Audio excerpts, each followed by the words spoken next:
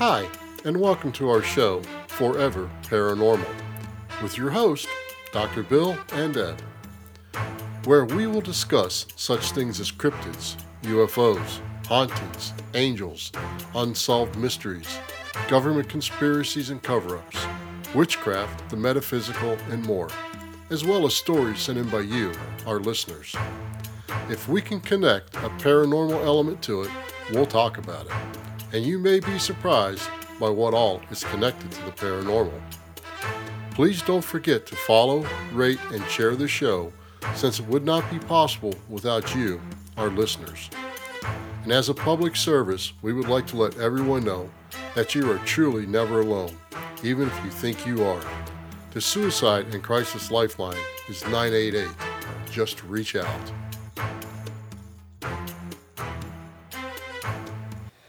Hi, Deb. How are you? Good. How are you? I'm doing really good. So, are you ready to talk about goats, spies, and third eyes today? That sounds very weird, but sure. Okay. Hi, everyone, and welcome to this week's episode, where we are going to discuss clairvoyance and telekinesis in the form of some U.S. government projects, all sponsored from black money funds and mostly run through private companies. Remote viewing has always been around and is called by various names in various paranormal circles. But how in the heck did the U.S. government get involved? You have to remember that this was during the height of the Cold War with the Soviet Union. The Soviets were using a program called Psychotronic between 1969 and 1971 and was spending approximately 60 million rubles a year on it. Of course, the CIA figured that due to the excessive amount of money they were spending, the Soviets must have had an understanding and gotten results, and there was no way they were going to miss out on an opportunity to spy on the Soviets in like manner. What is remote viewing, by the way? Remote viewing is a form of clairvoyance or telepathy where a person can sit, and we'll talk about that a little bit more in depth as we go through, where a person can sit here and be given a set of coordinates someplace that they don't even know where it's at, and they'll be able to see what's there and write it down on a piece of paper or tell about it. And what is psychotronic? Yes, that's funny that the Soviets used the term psychotronic because it's actually the definition of a genre of like science fiction movies and scary movies and horror movies and things like that. And so it's kind of funny that that was the term that was used for them, was psychotronic. Remote viewing research first started in 1970 with two physicists, Russell Targ and Harold Puthoff, at SRI, which stands for Stanford Research Institute. It was in their bioengineering department using researchers from the parapsychology department, and quickly grew to include other institutes like the American Society for Psychical Research in New York City, the Parapsychology Foundation, and the Institute of Noetic Sciences, as they provided the private funding. This all changed in 1975 when the CIA launched the Stargate program using some of their own people, but running it through SRI with Targ and Puthoff at the helm. What did the researchers do at SRI?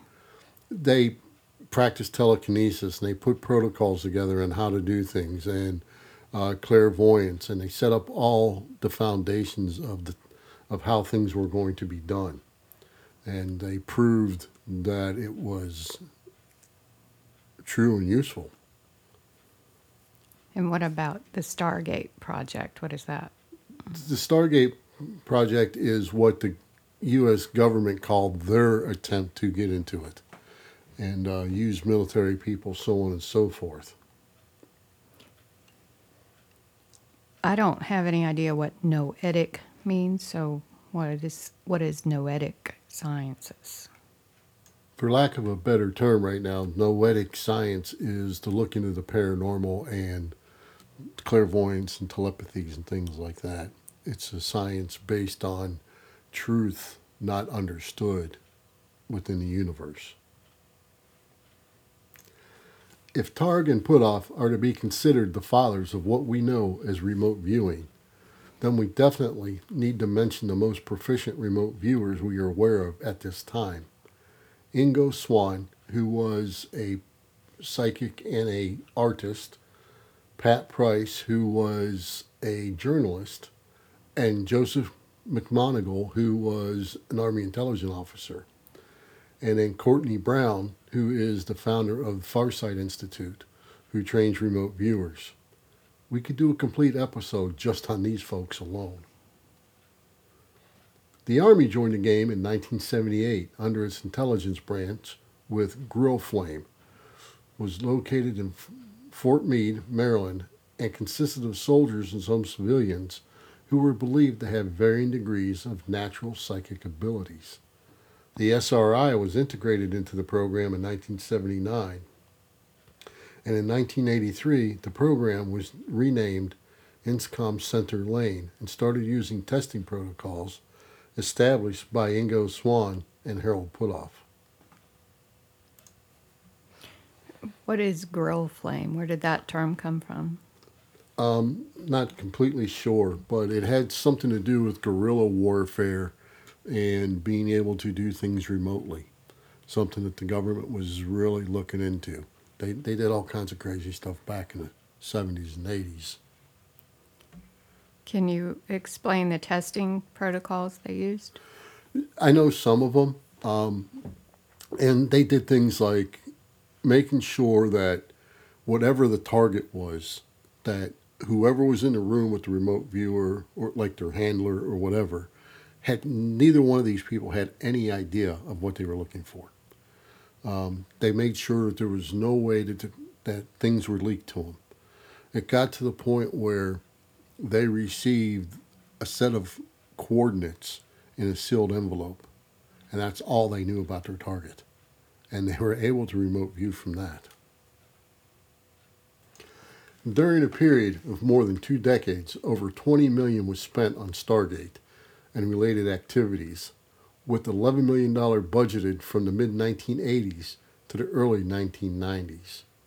Over 40 personnel worked in the program at various times, including approximately 23 remote viewers. At its peak during the mid-1980s, the program included as many as 7 full-time viewers and as many analytical and support personnel. 3 physicists supposedly worked for the CIA, or 3 psychics, supposedly worked for the CIA at Fort Meade from 1990 through July of 1995. The 3 most popular techniques used were CRV, which stands for Coordinate Remote Viewing. The original SRI developed technique in which viewers were asked what they saw at specified geographic coordinates, as they were only given longitude and latitudes in sealed envelopes provided by a third party, not working with the remote viewers. They used ERV, which is Extended Remote Viewing, a hybrid relaxation meditation-based method where again they were provided with coordinates only. The last that they used is WRV, which stands for Written Remote Viewing. It's a hybrid of both channeling and automatic writing, and was introduced in 1988, though it proved controversial and was regarded by some as much less reliable. Can you explain how these work in layman's terms? Sure. Coordinate remote viewing is where they are given the envelope and there's a set of coordinates in their longitude and latitude. And they use universal consciousness to find that location and see what's there. Extended remote viewing is when the psychic or the person doing the viewing needs to go into a trance in order to do that. Sometimes they got to take themselves in a meditative trance or this or that. We've seen examples of that on some different shows and things like that. Okay. And the last is the written remote viewing, which is through channeling and the paranormal, and it's like automatic writing, like you've seen on some ghost shows and stuff. Like they're just scribbling but not looking at the paper or Right. something? And then words are coming out and stuff Oh. like that. So they're drawing pictures that way, or they're writing down things that are seen. Oh, So that explains it in pretty easy terms. yeah. Here are some of the accomplishments from Stargate, which include Joe McMoneagle, the retired Special Project Intelligence Officer, claims to have left Stargate in 1984 with a Legion of Merit Awards for providing information on 150 targets that were unavailable from other sources. I know I can personally tell you that his books on remote viewing, they're pretty good reads. Then in 1974, a remote viewer appeared to have correctly described an airfield with a large gantry and crane at one end of the field. The airfield at the given map coordinates ended up being the Soviet nuclear testing area at Semiplantics. Most of the data provided by the viewer was later considered unreliable as it could not be verified. Yeah, the Soviets don't just let anybody into their underground nuclear testing sites to verify if the remote viewer was correct, right? Really? Then a remote viewer located a Soviet Tu-95 bomber which had crashed in Africa, allowing the U.S. to beat the Soviets to the wreck and recover the technology and data. This made international news. This was a big deal. And this one right here, I'm going to jump out of order a little bit. This right here is what pretty much ended the black fund money, military and government's outwardly participation in remote viewing, because President Jimmy Carter got on national television and told everybody in the world that they had paid psychics on their payroll and used psychics to find that airplane. Then all of a sudden people found out where all their money was going and started having a fit. So you mean they're no longer transparent? There's different programs and different black fund monies now. These had to end because they became public. Oh. In September 1979, the National Security Council staff asked about a Soviet submarine under construction. The remote viewer, who ended up being the military's Joe McMoneagle, reported that a very large new submarine with 18 to 20 missiles launch tubes and a large flat area at the aft would be launched in 100 days. Well, in fact, two subs, one with 24 launch tubes and the other with 20 launch tubes and a large flat aft deck, were reportedly sighted by satellite in 120 days after he claimed this. One assignment included locating kidnapped Brigadier General James L. Dozier, who had been kidnapped by the Red Brigades in Italy in 1981. He was freed by Italian police after 42 days, apparently without the help from the psychics, according to news reports. The Italian police were assisted by U.S. State and Defense Department specialists using electronic surveillance equipment, and apparent reference to the Special Collection Service. So yeah, they use psychics. Another assignment included trying to hunt down Gaddafi before the 1986 bombing of Libya. But Gaddafi was not injured in the bombing, so everybody considered that one a failure. However, think about this. His son was killed. I would have to count that one as a success, as they did locate a Gaddafi and kill him. I guess. Then in February 1988, DIA, Defense Intelligence Agency, asked where Marine Corps Colonel William Higgins was being held in Lebanon. He was one of the kidnapped prisoners there. A remote viewer stated that Higgins was in a specific building in a specific South Lebanon village. And later on, a released hostage later said to have claimed that Higgins had been in that building at that time. So they didn't go because they didn't believe the psychic to save the man. He died. He was killed. But later on, somebody that was a prisoner there verified that, yeah, that guy was there. That psychic was correct. Did he die there? Yeah, he was killed. The use of clairvoyance or ESP is called the third eye or mind's eye. by many and is said to be a part of the Ajna chakra. This is a very strong practice in almost all Eastern religions. What is the Ajna chakra? The Ajna chakra is your pituitary gland. It's your third eye. It's right between, it's located in the middle of your brain, in the center of your brain, right between your eyes. And that is what all your Eastern religions and stuff consider the chakra for the third eye. Telekinesis, all your psychic powers comes from that. And we supposedly have calcified it over from non-use and so on and so forth. And with proper meditation and training, your third eye can be opened back up. But they say once you do that, it can never be closed again, and it can be very horrifying at times. So be careful what you wish for. Exactly, because sometimes you see shit that you don't want to see. Now, I know you're probably still wondering, okay, so the title of the episode had goats in it. Yeah. What does goats have to do with it? Well, let me tell you, we're not talking about the greatest of all time, which people refer to as goats nowadays. We're talking about actual goats. Even though the military says that most of what was brought out to the public in John Ronson's book and associated movie starring George Clooney named The Men Who Stare at Goats is mostly fiction, the author disagrees. And interestingly, so does a lot of the people that participated in the military program.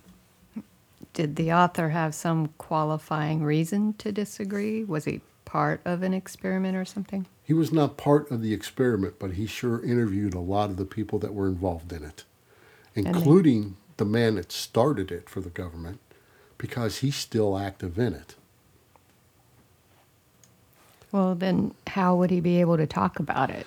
Because he's no longer part of the military, but he still runs classes and seminars on what they were doing when they were in the military. Oh. And we're going to talk about that a little bit farther down, about how the military is kind of still into it. They just, again, once things become public, they transfer it out to another name. They change the program. That Black Fund money goes away on that one, and it starts up under something else. Here are some facts as we know them. This was all part of the government's work in the paranormal, along with Stargate, from the 1970s through the 1980s. The work was again based out of Fort Meade in Maryland, and was to study the human potential of intelligence gathering and other paranormal capabilities to enhance operational effectiveness. The goat stares are supposedly part of a special forces unit named the 1st Earth Battalion, and were based in Fort Bragg, North Carolina, at the Goat Lab. All of this training is part of an actual military unit manual called the 1st Earth Battalion Operations Manual.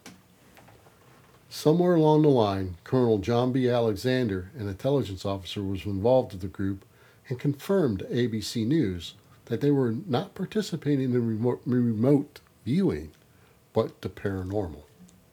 But I thought remote viewing was considered paranormal. It is, but it's two different programs. And I think he was just making a clarification that it was not the same program. Oh. This group is the one who experimented most heavily with the paranormal. They were doing the New Age things that some soldiers brought back from other wars, especially in Vietnam, where they observed many of the Eastern traditions in training. They were looking at esoteric ideas in training. Some of the supposed training included a martial arts technique called dim mak, or the death touch, and was supposedly used to kill a goat. Attempts to become invisible, walk through walls, read minds, and bend spoons. Were they successful in any of that? Bending spoons, killing a goat. Yeah, one was verified as being killed. And as far as going through walls or becoming invisible, no, that was never proven. But there are some pretty good documentaries out there with some of these former soldiers talking about it. Mm-hmm. They tried to do this stuff.